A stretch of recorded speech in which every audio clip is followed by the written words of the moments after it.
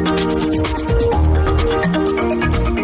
the latest local news now, a religious sanctuary at Verulam on the KwaZulu-Natal North Coast has been attacked by approximately 10 armed suspects while the evening prayer was in progress. Now, it's believed that the Hazelmere Mazar was attacked by gunmen who were apparently wielding AK47 rifles.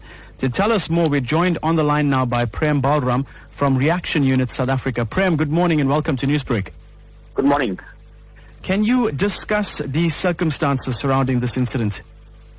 Well, members of Reaction Unit South Africa were called out at 1955 to the Hazelmere Mazar, that's approximately 5 kilometers from Verulam Central.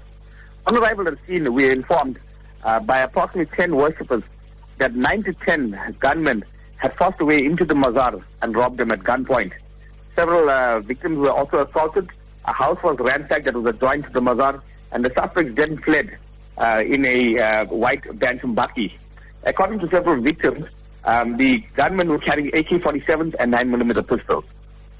Prem, let me come in there with the question because according to the witnesses, these suspects were actually robbed of their cash keys, or the suspects actually robbed the people of the cash keys and their mobile phones as well.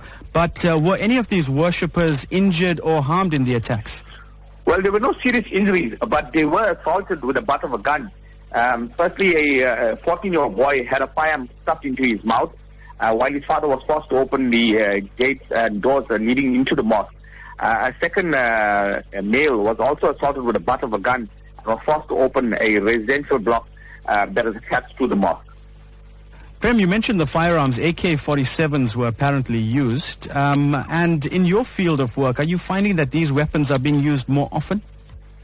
Yes, they are being used more often. We encounter AK-47s, every few days in petty crimes as well. Petty crimes such as common robberies, where cash of a few rands or a few thousand rands are taken. Suspects are using are coming heavily armed and attacking, victims that are not armed themselves.